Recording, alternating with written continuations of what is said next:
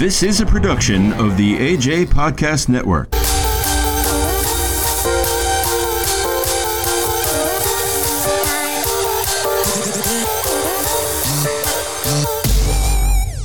What is going on? I can relate to that podcast. Bax is in the house. Amory's in the house. Amory, don't say anything just yet. Don't say anything just yet because I need that extra energy from you. Bax, what is happening? It's going, my guy. How you doing? Oh, it's going beautifully. Beautifully. All right, I'm ready for Amory. I want a smile put on my face. Honey! Oh my God, you just said that so loud that your microphone dropped a little bit. I don't know, whatever it is. All right, Amory, how are you? What's going on? Good. Everything's good. I am excited as all hell today. Excited. It is a very exciting day. It is a Exciting very day. exciting day. It's amazing. We're going to have... Who are we going to have? Who are we going to have? I've been working on this project for a while, and we finally got DC Glenn. You're probably wondering, who is DC Glenn? Do we all know DC Glenn? You may not know the name, but how about... Let's do it this way. I'll just play the clip, and you guys know exactly what I'm talking about. Party people! Tag team music in full effect. That's me, DC, the brain supreme. And my man Steve Rowland. Whoop, there it is. Whoop, there it is. Tag team. That's that jam for real, man. That's that jam for real, bro. That's timeless, man. They're gonna play that song forever. That song, I don't know. I still love to play this song in the background, or not background, but in the car. When I hear it come on in the car radio, I crank up that bass, I crank up the volume. And yes, for those who are listening to our podcast, yes, I did get a copyright clearance to play this song. And that was a project I had to do. That's what took so long to get DC Glenn on. Well, I mean, AJ Bax, what am I going to tell you? We're going big time now. All right, we're getting big time. Absolutely. Get ready. All right, if you guys have been living underneath the rock for the last 25 years, okay, I'm going to stop playing the song. You're going to know this one. You got to know this one. It's recent. If you watched the Super Bowl after Christmas, this commercial came out. Ready? Here it goes. Tasha, did you know Geico could save you hundreds on car insurance and a whole lot more? So what are you waiting for? Hip Hop Group Tag Team to help you plan dessert? Fresh vanilla, rocky road, chocolate, peanut butter cookie dough. Scoop this, scoop this, scoop this, scoop this, scoop. Shakalaka, shakalaka, shakalaka, shaka, scoop. Shakalaka, Chakalaka, chakalaka. I mean, Switch it's just today and see all the ways you could save. sprinkles. Yes. I love it. Sprinkles. Even my 7-year-old daughter walks around the house. Sprinkles. I mean, she knows who my God. DC Glenn is now. And when I told her, I says, "Guess who's coming on the show? The sprinkle guy." It's like, yay! I know. So exciting. I gotta get. I can't wait. I gotta get my daughter on later on and sneak her in and say sprinkles. That's what I gotta do. Gotta do that. This is Very legendary. exciting. This is legendary, man. Absolutely, guys. How you been? You know, anything interesting going on before DC calls in? Well, I do have a quick little story I could share with you. Okay, what's going on? Okay, talking about my car. Okay, just one little quick story about the car. So I'm on the Long Island Expressway, and it's been raining here. Okay, it's been raining here. All right, here we go. So I have the window rolled down, and I hear this like flapping noise in the back of my car. I'm like, it really sounds like something flapping, like flap, flap, flap, flap, flap, flap, flap. So I'm like, I call Chris, and I said, Chris, there's something like flapping in the back of the car. Like, I think I have a flat tire. So he was like, well, you better get out. I was like, yeah, that's a good idea. So I pull over, I get out of the car. I look, the back tire is not flat. I look on the other side, nothing's flat. The whole way to work, flat, flat, flat, flat, flat, flat, flat, flat, flat, flat, flat. I mean, it was horrible. I finally get to work. I get out of the car. I can't figure out, like, what was that? But obviously I got to work. Nothing was wrong. That night I get out of work. I go all the way home. The next day I get in my car. Same thing. Flap, flap, flap, flap, flap. I go to the gas station and I happened to be looking at the tire, and there's mud, and oh my God, what is it called? Like when they're fixing the road and the melted tire. What is that? Not melted tire. Melted. The tar? The asphalt? Tar. Yeah. Melted asphalt is melted on my tire all the way around my tire is melted. I guess when they were fixing the Long Island Expressway with the potholes, I must have ran over hot tar. Okay. And it actually melted on my tire. So now as it's drying, it's like flapping on the back of my tire. Oh, jeez. So I mean, have you ever heard of this? No, I haven't. You have the baddest luck in the entire world with that car and the tires and the Long Island Expressway. Yeah, I was just about to say that. Yeah. It's the Long Island Expressway. Yeah. So now I said, you know what? Let me go get an oil change and let me ask the guy if he could peel the tar. Like the guy was Peel going it. to peel the tar. What, he's going to take a chisel out? Like I really thought. I actually really did think it, but like, so I asked him, "Excuse me, sir. I said, can you do the oil change? And by the way, I have tar melted on the back of my tire. Can you peel that off?" He like looked at me like I had like 5 heads, and he was like, "No." And so I was like, "Why?" And he said, "Well, it's going to come off eventually, like once it dries." I'm like, "It is dry." I'm like, "But it's not coming off yet." And he was like, "Oh, well, it will." I was like, "Okay, no problem." Only you, Anne-Marie. I mean, I had that tire incident a few months ago. I think it was back in October. For those who don't know what I'm talking about, back up a few episodes. I think it was episode like 23, 24. Is this AJ's Boys Weekend went wrong? Yeah, check out that. I mean, how about that for not having a boys' weekend? I had 3 freaking flat tires 3 days in a row. So I could feel you, Anne-Marie, with that little flap, flap, flap type noise. But oh my God. It really just sounded like the tire was flat. But anyway, that's the crazy Long Island Expressway story because we haven't heard one in a while. So I figured I'd add one to the show before, you know, our whoop whoop guy comes on there. there we go. I'm wearing my Bose Quiet Comfort headphones right now, and that thing, I have the noise canceling on, and it just vibrates. I just love it. I love it. Yeah, that song is crazy, bro. That song is like one of the most played songs in the world, man. And One it's of gonna it. be played forever. Imagine having a song. Imagine having just one song that people gonna play forever, bro. Absolutely. Absolutely. So he should be dialing in very shortly. We made, I spoke to him a couple times on the phone. We texted back and forth, emailed each other. We are confirmed. I was excited. I put the question out on Facebook. I'm a little too late for the question, but I put it out there. I got some responses, and we'll ask a couple of questions from our listeners. And thank you for listeners for the good response. And let's see if we can try to get some answers. All right. Oh. I see him connecting in through our Skype here. I see him connecting. I'm excited. All right. We got the legendary DC Glenn. Uh-oh. Yes. How about this? I always crank up my music when I hear this. Even back in 1993, 94, I had my little Dodge Neon back in the day. I had this amp in my car, and I just loved the vibration of, here we go. Party people! There we go.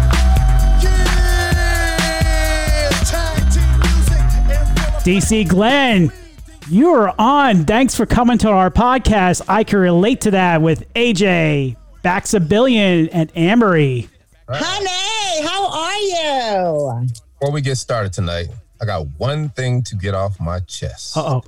What's that? Sprinkle! Sprinkles. Yeah, speaking of sprinkles, I just love this song. I don't know. I'm going to cut it off right now. But yes, the Geico commercial. Everybody, you just like came back into my life with that. I think it was Super Bowl it was being played at, right? Yeah, it actually dropped Christmas night, midnight. Christmas night. Oh, where was I hanging out? But yes, my first time was the Super Bowl. I was like, man. Yeah, exactly. But you know, that lets you know, right? Lets you know that it's just one of those things on how they bought the ads. They did it real strategic, and the Super Bowl hit it off. I mean, just the most important things that happened during that time, like Rockin' New Year's Eve, all the college football playoffs, every weekend of the NFL. it just grew and grew and grew and grew. And I'm so happy right now. I mean, I couldn't have imagined anything this big happening to me. And, you know, I'm having a good time with it. That's awesome. That's good. How did that come about? I mean, did they just reach out to you and says, hey, could you make a commercial? Well, see, there's more that goes into it because, you know, there's several threads that go back to my life, right? And go back to the person I am and go back to my tenaciousness and my hustle and all the things that make me, me, right? And one of them was back in 2012. I'm DJing at the club, right? And I get a call like, DC, there's a lady on the phone from you. And I'm like, oh my God, which one of these girls I done? So I go, and I pick up the phone like, hello, and she's like, DC, I gotta talk to you, blah, blah, blah. I was like, hold on, I'm at work.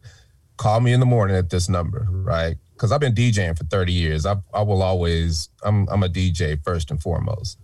So I'm at the club, and I'll call the lady in the morning, and it's a reporter from the New York Times, and she's like, have you seen the Gawker article? And I'm like, what? She's like, Gawker wrote an article that Barack Obama was in the Womb There It Is video. And I'm like, what? How did you even find me? And she was like, it's very, very hard to find you. And that whole week, that story blew up. We did all the major news networks. We did PR that whole week. Jeannie Mo CNN. We did Stephen Colbert. We did so much stuff. And it kind of made me mad because I had nothing to show for it. That was an opportunity to make money. And I wasn't ready. I wasn't prepared because we didn't have a web presence. Nobody could find us, right? And that week started my SEO career, you know, search engine optimization, which is you type in something to Google and you find it, right? Right. Mm-hmm. And I build websites and all of that. So I know how to use the algorithms and all of those things of that nature. And it took me 10 years to learn that. And back then, if you typed in tag team, it would be all wrestling. Right. You type in tag team today, it's all tag team. Right. And I tell you this story because, you know, I said, I'm not going to let that happen again because it's my responsibility to make us money, right? I'm not going to sit and wait for people to say, okay, I think I want tag team for this 90s show. You got to be proactive. You got to hustle. You got to keep laying seeds. You got to be hard with it. And that was one that slipped through the cracks. So fast forward to, you know, 2020 September, I get a call from my agent because I'm an actor and a voice artist. And my agency is a People Story agency in Atlanta. They're the biggest in the Southeast. And my agent calls me and says, DC, you just booked a Geico commercial. I'm like, don't play with me. I auditioned for a Geico commercial because I'm thinking actor, right? Yeah. I didn't audition for that. There's no way I got a Geico commercial. I don't understand. She's like, DC, you got a Geico commercial. He said they wanted tag team. I was like, oh, that's right. Tag team. And I went and checked, you know, I got the site up, went and checked the phone because we have a dedicated line. And sure enough, there was a message from Geico. DC, want to have you in the Geico commercial. And I'm like, uh-oh. And they didn't give up. They went and found me on IMDb. Mm-hmm. And IMDb is my actors portal. Then they called my agent. My agent called me. And then I was like, okay, we got it from here. But I was like, wait a minute. Let your agent do this because this is acting. This is all of the above. Let them make the deal. Yeah. And I let my agents make the deal. And it is the most lucrative deal I have ever signed in my life. Wow. And, you know, it has just been a blessing. And everybody's like, I know you're happy you got a Geico commercial. I was like, I was happy for the first 2 days. And then the work began because I'm an actor. And I knew how big this Geico commercial was. And I knew I had to bring it. And that's when I started, you know, I trained for a whole month. And you say, train for a Geico commercial? Well, I wanted to go in with 6 or 7 things that I could go to the director and say, hey, I would like to do these things, right? And that's what I did. So I tried to find somebody to fabricate a spinning scoop. And nobody was like, everybody's like, what? What are you talking about? And I just couldn't find anybody. I knew kids love sprinkles. Yep. So I said, we got to have tons of sprinkles. So we're going to do the LeBron James ode to, you know, the chalk at the table when he comes into the game. We're going to do the Salt Bae sprinkles off the elbow, but I couldn't do it because I had a long sleeve shirt on and sprinkles was everywhere, you know, on the day of the video shoot. And then We got a little dance down south. I threw that in there. Just had several things that I wanted to make, that I wanted to throw in just to put my imprint on this commercial. And because it had to be bigger than usual, because I knew that we weren't going to get the benefit of the commercial because we're in the middle of a pandemic. Right. Pepper did theirs 2014. They didn't stop touring till the pandemic, right? So that was, I knew I had to restructure, refigure it, do something else. So we get to our production meeting and I go to the director. I'm like, hey, man, we got some things we want to do. And he's like, man, whatever you want to do, DC. I was like, cool. I was trying to make a spin and scoop, but couldn't get it made. But we got other stuff. He's like, no, it'll be done tomorrow. I'm like, uh-oh. Wow. Go, yeah. And that day came and we had so much fun, full of energy. It was like a party all day. And, you know, one of the things they said was that they couldn't believe our energy. And I'm like, it's like this all the time. I DJ eight hours a night, right? I am the party, right? So I've always been the party since I was a kid. So I love that. And hey, I'm grinding. We doing this commercial. All the other actors are doing well. Nikki, who's Tasha, and then you got Amethyst, who's the little girl. Then you have Anthony Gooseby, who's the dad, and me and Steve did our thing, and it was over, right? And then I knew I had work to do, so I was like, what can I do? What can I do? We can't do shows. We can't do this. We can't do that. Let me find a publicist. I tried to find a publicist, right? And everybody's like, well, we kind of don't know what to do with you guys because it's a Geico commercial and it's a pandemic and we usually bring it to New York and do this and do that. And I was like, they sure give me a whole lot of excuses why they don't want to work with me. You don't. Yeah, really. But it was like, but here's where me being me, you know, is special because I don't give up, right? I'm tenacious. I have a method called learning how to learn. I don't take no for an answer. So whenever I get blocked, you know, I said, okay, you don't want to do that? Let me go join an organization, society, or association. Because organizations are filled with people who are professionals at their profession. And they love their profession. That's why they started an organization. And their goal is to help people who want to make their organization or their craft better. So you got people that have been doing this 10, 20, 30, 40 years. So I said, let me go join the, I always want to say press release. Mm-hmm. Let me join the Public Relations Society of America, right? And 2 days in, I'm on a Zoom call with this big CEO of this PR firm. And I've got all my ducks lined up, getting ready for the Geico commercial to drop. And I asked a question. Are press releases relevant? And they're like, well, what's it for? I was like, well, I'm kind of featured in a national Geico commercial called Scoop. There it is. I said it real slow, right? Right. And I'm looking at the chat. And I'm like, oh, my God, is that him? Wait a minute. Oh, my God, I love that commercial. My kids love that commercial. My dog loves that commercial. My grand loves that commercial. Everybody loves that commercial.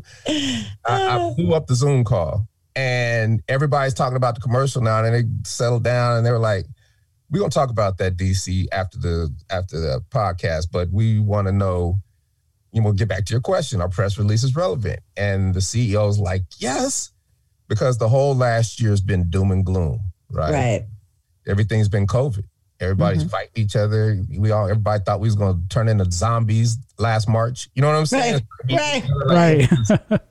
Everybody was tired. And then here you guys come throwing sprinkles everywhere and eating ice cream and dancing and having a good time and just bringing joy to the world and giving everybody a reason to smile at the right time in history.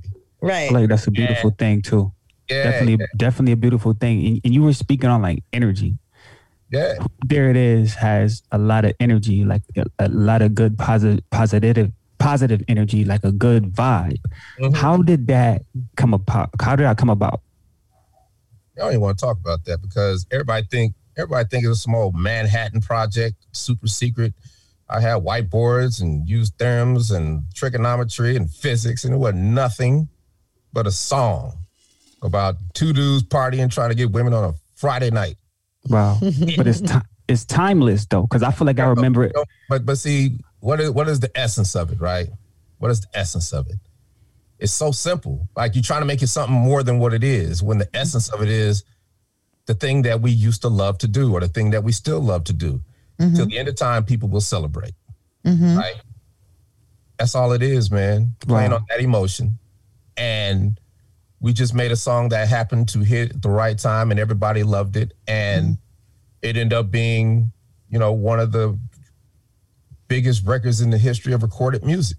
That's how I see it, right? There was no special sauce. There was no, only special sauce about it was we were in the Southeast. I knew that we had to make a bass record to come out of the Southeast. Because I went to school in Sac, we're from Denver. We made hip hop. I ordered as a DJ, I ordered records from New York, LA, Philly, DC. So I had everything. Our influences were hip hop. But when I went to Steve, it was like, yo, we got to do a bass record if we're going to ever get out of the Southeast in Atlanta.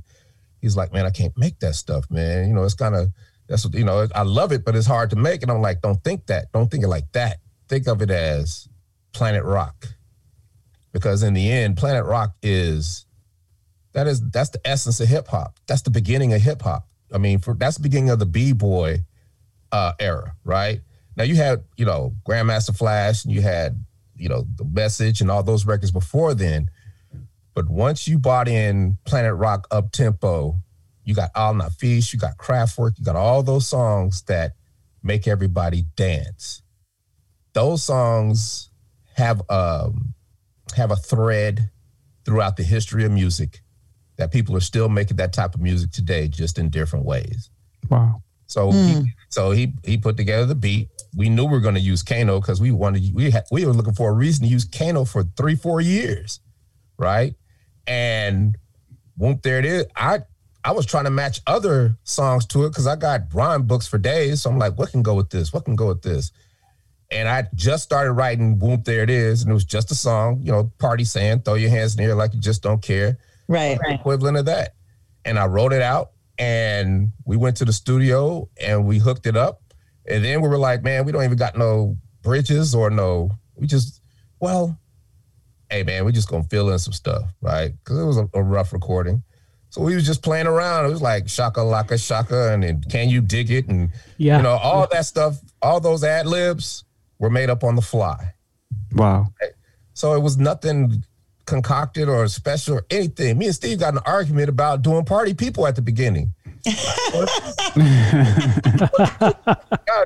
glad I lost that argument because that is key, right? Yeah. And that is the essence of Whoop, There It Is. We recorded it, and I went to work that night because I was, you know, spinning that night, and I went and dropped that cassette in the cassette player, and to this day, that is the biggest response on any record I have ever had. It certainly is. Still is. It's like one of the biggest everywhere I go. Like even in jobs, like if I work in a job setting, they're playing hoop. There it is to get the employees up, get them going crazy. Yeah, that song is crazy.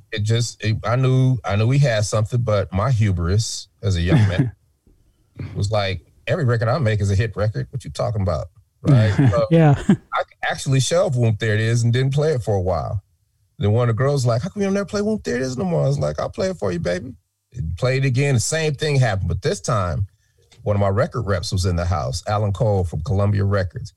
He was like, what is that? I was like, that's my new record, dog. He was like, man, give me that record. I gave him a record. He sent it to New York. Now Columbia Records is calling me. This is the winter of 1993.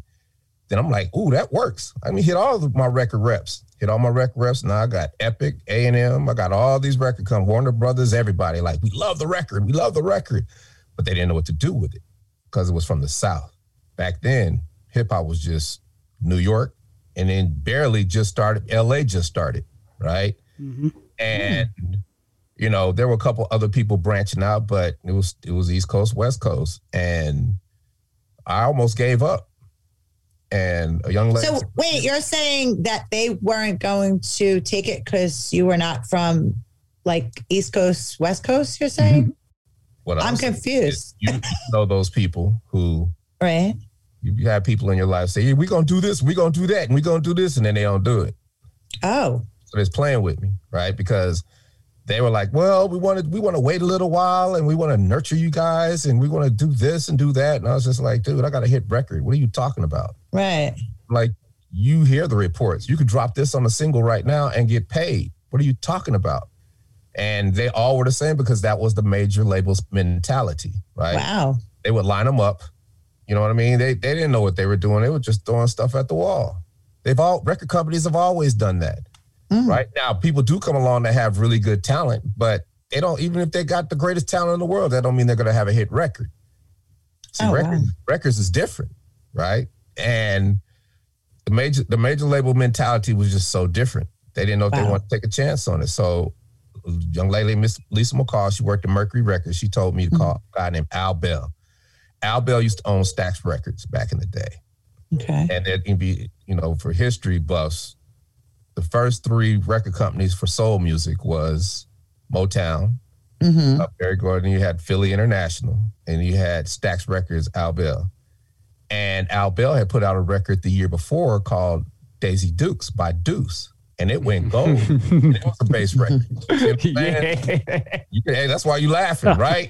Yeah, I'm an 80s baby, so look, so I remember those songs. We used to, the uncles and aunts, go dance, nephew. Yeah, exactly. So I called Al Bell and I said, hey, this is DC, hit me back. And it took about a week and a half to call me back. I actually forgot. He called me, he's like, hey, brother. And I was like, who was this? He's like, Mr. Bell. I was like, hey, Mr. Bell, let me tell you something, man. I got a hit record. I'm in the hottest club in the country because I'm DJing at Magic City, right? America's #1 adult entertainment complex. Facts. You see what I'm saying? Facts. I put bricks on it. I started Magic City '89. First time I went to start at Magic City was the night that Do the Right Thing came out. That was the week of. That's when I started at Magic City. Spike Lee's movie came out. That's when I moved to Atlanta. And, I was like, everybody knows it. You can ask anybody in the South, they're hearing this record. And he was like, I was like, you got to sign us, dude. No playing, no games. And he was like, okay. I was like, oh. Wait, he just said, okay? Yeah, he was like, okay. I was like, well, nah, you ain't even heard the record, right? And to this day, I'll never forget these words. He was like, brother, I don't gotta hear the record. I hear it in your spirit. Wow. Nice. To agree. And I gave my 2 weeks in Magic City. We signed a messed up record deal. And in a month and a half, we were platinum. Wow. That's awesome. Wow. And it is what it is. And because I was a DJ, I was never starstruck. I've always been an observer, right? That's part of my hustle because you learn more through just watching and talking to people, right? So I would watch this. I got to Atlanta when Babyface got to Atlanta, L.A. Reid, Bobby Brown, all the big folks got Prime Time, Deion Sanders. That was in that era, right? And I knew all them cats and all the other young rappers and people who would get put on down there because, L.A. had LaFace. I would watch them rise and I would watch them fall. And I would watch them rise and treat people like crap. Not all of them, but some of them. And then I would watch them fall and watch people revel in their demise and see them never come back. Right. And I vowed to never be that person, right? I observed and I knew that I wasn't going to be a rah-rah dude. I wasn't trying to be a star. I'm trying to get this paper because I'm in a strip club. That's all we do is get the paper, right? We rock the party, get the paper because at the beginning of hip hop, and this is the theme of my life, there's only one question. Can you rock a party? Can you move the crowd? That's the only question. That's the only thing that matters back then, right? Nothing else mattered. If you couldn't do that, you wasn't making no money. Right. Period. So I'm doing that times 10 with butt naked women. Yeah. Oh, that's horrible. But you know what? Those women had so much power because those were the women that broke songs. Those were the women that broke the records that people wouldn't have necessarily liked. Because every time somebody came to Atlanta, they had to go to Magic City. So if they go to Magic City and they're hearing a bass record, or if they're hearing a record they ain't heard before, or if they're hearing something from their own region, they got a story to tell when they go back. Right. Like, man, I heard them playing that down south. They playing your record down south? Or, man, I heard this record down south. Man, that record was the bomb. But what they don't know, they've been hypnotized by some of the most beautiful women on the planet, dancing to music. And that's what back then, that's what made people love the music.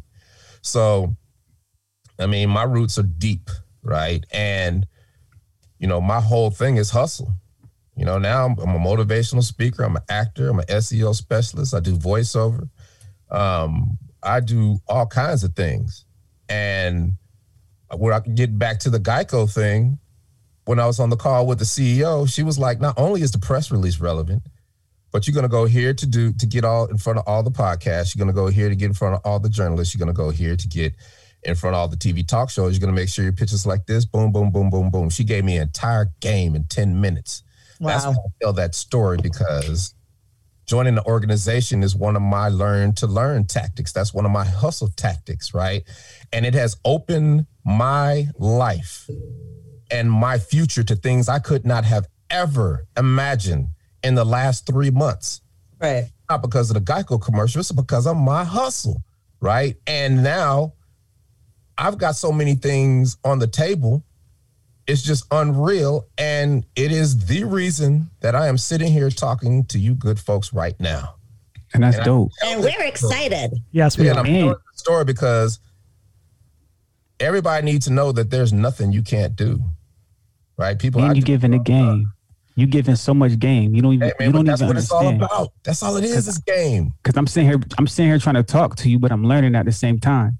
Hey, so man. it's like, hold on, I'm taking notes, but we're supposed to be having a conversation. But you teaching me so much. Ask a question. So this is what I want to know. All right. What's the best way, right, to break an album? The best way to break an album. Break an album? Yeah. I tell you what, I don't know about that, because see that has changed. That paradigm has changed. Mm-hmm. But this is what I do when people, like, if you were to come to me and say, what's the best way, bro? I'd be like, do you really want my help? And you'd be like, yeah. I'm like, okay, I'm gonna send you a file. This file has a book in it. If you don't like to read, don't know how to read, then I got a video in there for you, right? When you finish that, holla at me, and we'll go to the next phase. Okay? I'm gonna need that file. I'm gonna need that book. Yes, Bax needs that book. Here's the thing. I'm gonna need that book. 98% of the people never hit me back. 98% of the people never do the work. That's how you know who's real and who's not, right? And I'm not judging anybody. I'm just saying nobody ever really takes me up on that, because it's different. It's not about being a star. It's not about this. It's not about the things that they think being a successful artist is, but what I'm doing, what's in that file. You know, I've got a guy named Cordell. He's a Army veteran, right? He was in Afghanistan, suffers from post-traumatic stress disorder. So he raps, and he reached out to me, and I did the same thing to him. And he came back a month later and was like, hey man, I read the book. I looked at the video. I get it, but there's some questions I got. It's like, cool, because I know you did it. And then he's like, we chop it up, woo, woo, woo. I tell him the whole game, right? And he's like, oh, okay, I get it, but I still don't get why you telling me this first. And I said, because now I have full confidence that you will never be taken advantage of in the music industry. I gave you the back end first. I gave you the part where after all the money, the cars, how to break an album, how to break it on SoundCloud, how to do it. I gave you, I'm not even concerned about that. I'm concerned about you. Once the music fades, do you have the rights to your music? Because if you have the rights to a mediocre song, you can live off that forever. Yeah. See, that's what people don't know. That's what I didn't know. And my mission for the rest of my life, that's why I do these things, is that I just want to talk to people about the things I wish somebody had told me when I was a young man. I might not have listened because I was young, because youth is wasted on the young. It is. On the real. But it is.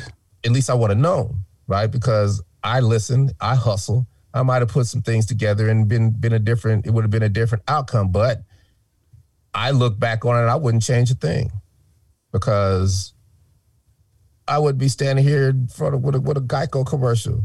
I've done it twice. I got one of the biggest records in the history of music, and then I got one of the biggest commercials in the history of commercials when it gets said and done. Right. And that's, I think different.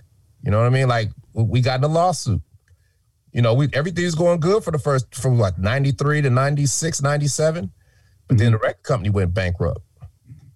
And then another record company bought the original record company out of bankruptcy. And then they had a battle because they took things that they shouldn't have took, which was the music publishing, right?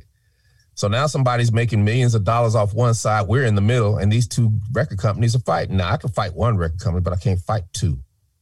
So instead of crying over spilt milk, because that stopped my career, we couldn't make no more music after that, because I would be damned if I was going to make some music and then they come back like, what? And I did another hit record, and they come back, well, you know, you kind of owe us, because they know how to money up the works.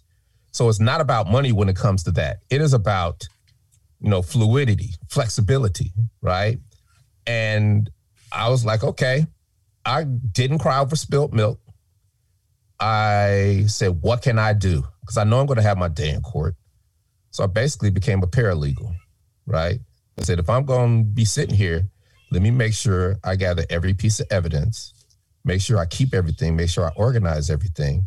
And that's what I did for 20 years, right? In the meanwhile, we're still doing shows. I'm DJing, making show money, right?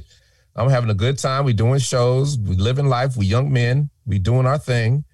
And as time goes on, I said, you know what? Let me correct some things in my life. And I became a licensed commodities broker, start trading Forex, right? And, you know, I vowed that nobody ever take advantage of my money again. So I did something about it. And that's why I did that. Then it got good to me. I was like, I'm about to have a hedge fund. I don't know nothing about no hedge fund. Well, let me do one of my learn to learn hustle tactics, right? What I did is, you know, I know that a hedge fund has a hedge fund manager. So I start calling around hedge fund managers, and then I'm like, this is DC Glenn. Made a record called Whoop, There It Is. I didn't lead with that, but it eventually got to that. They were like, oh, yeah, okay, cool. And I was like, I need a hedge fund manager because I got Prime Time, I got L.A. Reid, Babyface, I got all these people, I know them through the club. Can we set up a meeting? And it was like, heck yeah. So I'm in the boardroom of hedge fund managers in New York, LA, San Francisco, Nevada, in Las Vegas. And we're talking. And I'm like, so why should I let you use my hedge fund? You know, why should I let you manage my money? Because I got everybody's money. And they're like, no, DC, because of this, and that, this, and this. And they're just explaining why they should do this. And what they don't understand is that while they're pitching me, they're teaching me. Learn how to learn, hustle. I did that. Learn what hedge fund was inside and out. And it wasn't for me because it felt like intellectual gambling. And I don't gamble. I'm terrible at it, right? I get emotional about it. So I didn't do it. But a lot of times people think, well, dang, you failed. It's like, no. You drop a bomb, there's collateral damage, right? Well, when you do things and they don't pan out the way you thought and lead you in another direction, I call that collateral sprinkles, right? It's the good stuff, right? Sprinkles. At 2000, beginning of 2000, beginning of the century, I would look at CNBC, did not understand anything they were saying. 2 years later, I knew everything they were saying. So I had my financial education because I hustled. I learned how to learn, and I got mine. And at right around that time, a little bit later, I knew that I was going to be all right because I'm sitting in a movie theater and I'm looking at Will Ferrell dance on a table in the mailroom, dancing to my record. Oh my God, that was so funny. And that let me know that Whoop, There It Is was going to be an evergreen record. I have a forever hit record. Now it's my responsibility to make my money. Ain't nobody gonna make it for me. It's my responsibility to make my money. Absolutely. So I was into the big self-help thing. You know what I mean? And the reason I'm talking like this, because Whoop, There It Is the genesis of all of it. Everything I ever do is because of Whoop, There It Is. because whoop, there it is taking me down so many twists and turns of my life that I have to be able to adapt and develop the tools to deal with it, right? Without losing my damn mind, right? So I'm in the clubs having a good time. I'm on the self-help kick. And I remember, I did everything. There was this one book, I can't remember the name of the book, but the guy wanted to run a pie shop. He said, I want a pie shop. Let me go work at a pie shop. He went and worked at a pie shop, came a busboy, came up, learned how to do pies, then he quit. Then he got his own pie shop. Then he franchised the pie shop and sold it for $20 million, right? And he called that process getting in the corridor, right? Wow. And I realized that I had been doing that my whole life because I'm not just a DJ. I'm your light tech. I'm your sound tech. I am your marketing. I am your VO for your television commercials. I cut your television commercials. I do your video for your television commercials. I do your flyers. I do your fashion photography for all the girls. And I put all the girls in magazines. I do all these things because you have to make yourself invaluable. I don't care if you're at a dead-end job. I don't care where you're at. Make yourself invaluable. That means you got to do way more than anybody else is doing. But what happens when you make yourself invaluable, you'll always have a job, and you'll always have health insurance, and you'll always have you'll have everything you need, right? Amen. Amen. I've done that my whole life, and I've always been straight. That's why, I could be just DJing, having a good time, 4 or 5 years go by because I'm straight. But that's not enough because everybody's like, dang, DC. See, everybody sees me doing all these things, but you're in these streets, right? And when you in competition with other people trying to scrap for this money, right? People is watching you. And they know I'm a hustler. They looking at my hustle like, dang, right? And I've even seen y'all look at me like, woo, a couple times because I think different. Oh, that's a fact. What I understand is that it's not enough to have one hustle. I've got 6 hustles. But I might be just rocking one. And I got 6 hustles in the hole. So if somebody steals my hustle, they're like, yeah, I got your hustle, dog. And I'll be like, hey, man, good job. You can have that hustle because this hustle's on deck. Now catch me if you can. Right? Right. That's right. You just got 5 other rabbit holes. That's all. Exactly. You know what I'm saying? It's like you can't touch me because I'm going through That's right. And I learned, in 2000, I started my company, CLG Investment Seek. That's part of the self-help thing. I said, dude, run your life like a corporation. So I started running my life like a corporation. Got business license. I got a C Corp. I know what to do. I know my own bookkeeping. I know QuickBooks inside out. I know where every piece of money's going. I know how to make business plans. That was brutal. I thought it was just an essay about what you want to do with with your company. But business plan, you got to know a whole bunch of stuff. You sure do. Because I'm in the club. So I said, let me make a business plan for the marketing so I can get an extra check for the marketing. Yeah, no. All right. Now, I'm in the office of my owner with Tanqueray and orange juice because we in the club. I got a screen and a screen. I went and bought a screen and a projector just so I could give the visual, right? I could do the theatrics, right? And I'm sitting back and I'm like, okay, so this, we're going to have your bottom line like this because if we do this, I think we can really turn the corner on this and you'll have a lot more money, Just going through that whole process, they was just sat there with their mouths open. And she opened her checkbook, cut me a check for 25 G's and said, get started. And this is what I'm going to pay you. And then I'm going to pay you for this and I'm going to pay you for that. And then, some years might go by and I'll be like, hey, a new club's opening. They talking about hollering at me like, nah, you ain't going there because of this. Bam, boom. And we're going to give you more of that. So now I got 7 streams of income coming out of one club. Right. You make it valuable. And you know what? And you're still sucking on that orange juice. And I'm still doing shows. I'm doing NBA halftime shows. I'm doing NFL halftime shows. But now all this marketing's gotten good to me. So let me get better at voiceover so I can do better television. I want to do voiceover for real now. Well, let me get better at video editing. Let me get better at all these things that help my hustle. And now 2009, 2010, I'm flying to New York, LA, training with the best coaches for voiceover. And it's hard because I'm thinking I could just, there it is, my way through anything. Right. And I hit a roadblock and it was hard. There was no solution. And sometimes in life, and this is where people go wrong, you know, you can't go over it, you can't go under it, you can't go around it. The only way to it is through it. So Absolutely. I had to go through it. Absolutely. I went through 10 years of grueling and grinding and not understanding and pain and rejection and all that when it came to voiceover. But I never quit, right? So. Party people!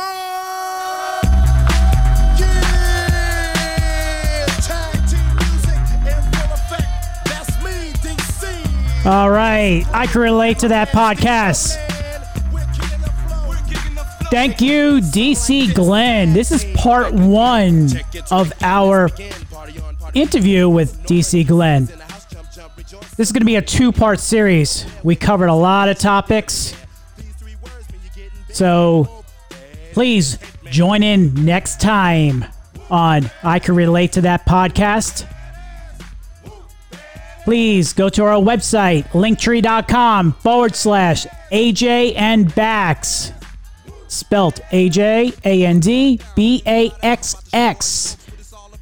That's our platform that will take you to all the other platforms you could download from. Everything from Apple to Pandora to iHeartRadio, Google, all those platforms. All right, guys, please like and subscribe to our podcast channel. That's what you want to call it. I guess so, right? All right. Even on linktree.com/AJ and Bax, we even have the link to Bax's other podcast, Passage Home Podcast, starring the Dr. Stanley Russian. All right, guys. This is such a catchy song. Doesn't make a difference. It don't make a difference how old this song is, from 1994. I was in early high school at that time. I don't know. I still crank it up when I hear it. And what are we in, 2021? Oh, yeah. All right, guys. I Can Relate to That podcast with AJ, Baxabillion, and Anne-Marie, our newest co-host. All right, guys. Have a great one. And stay tuned for the second episode of part 2 of the DC Glenn interview. All right, guys. Enjoy your weekend, night, whenever you listen to this podcast. All right. Some say I'm crazy because I'm pushing up daisies. The underground sound that you have found amazing, outstanding, demanding, commanding, you people dancing. That's a breath taker. I produce, aka The Undertaker. You want to come down to the underground old school? Here's a shovel. Can you dig it, fool? Can you dig it? We can dig it. Can y'all dig it? Can you dig it? This is a production of the AJ Podcast Network.